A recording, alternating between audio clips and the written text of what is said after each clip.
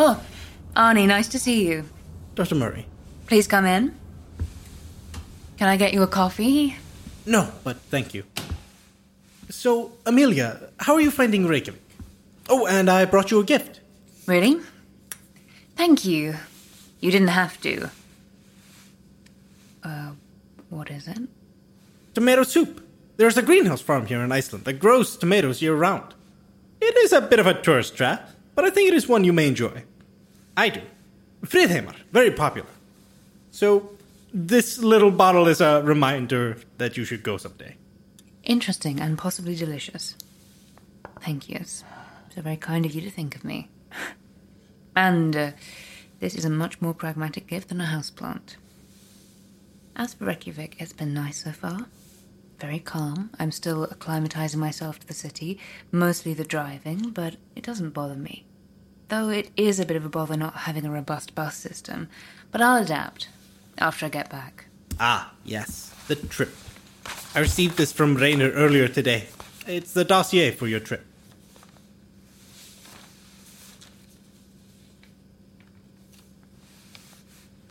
Do you know who this person is? No, that's not my job. I'm just here to make the delivery and check in. How are you feeling? Others who have been in your recent situation have not responded so calmly. I feel fine.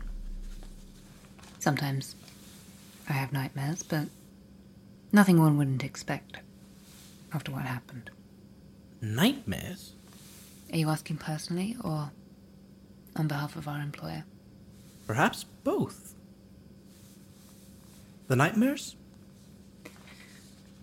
Of being on the boat, or sometimes I can see Franco. Those are the worst ones. I can't get him out of my mind.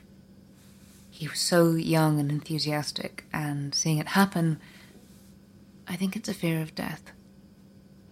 Franco was only a few years older than my son, and sometimes my son is there in the dream. I worry about him. Again, that's to be expected. A mother worrying about her child. So no dreams of anything else? The statues? The water? Not particularly. Well, at least not that I can recall.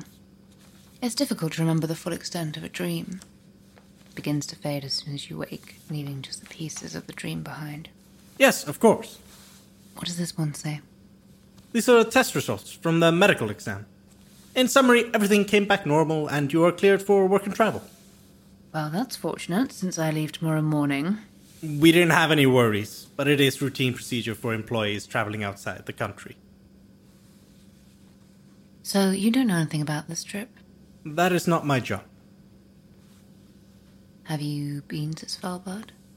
No. I prefer warmer vacations. Last year I went to Costa Rica. They have a very nice lazy river and zip lines. Sand beaches with palm trees, the whole experience. But they're going to be there, yes? The statues? If that is what your present assignment is, then I am sure they will be there. Please don't tell me any more than I need to know. I think I already know everything I meant to. And you've packed the recording devices? Yes. Everything from the list. Then this is the last thing. Now, this comes with very specific instructions.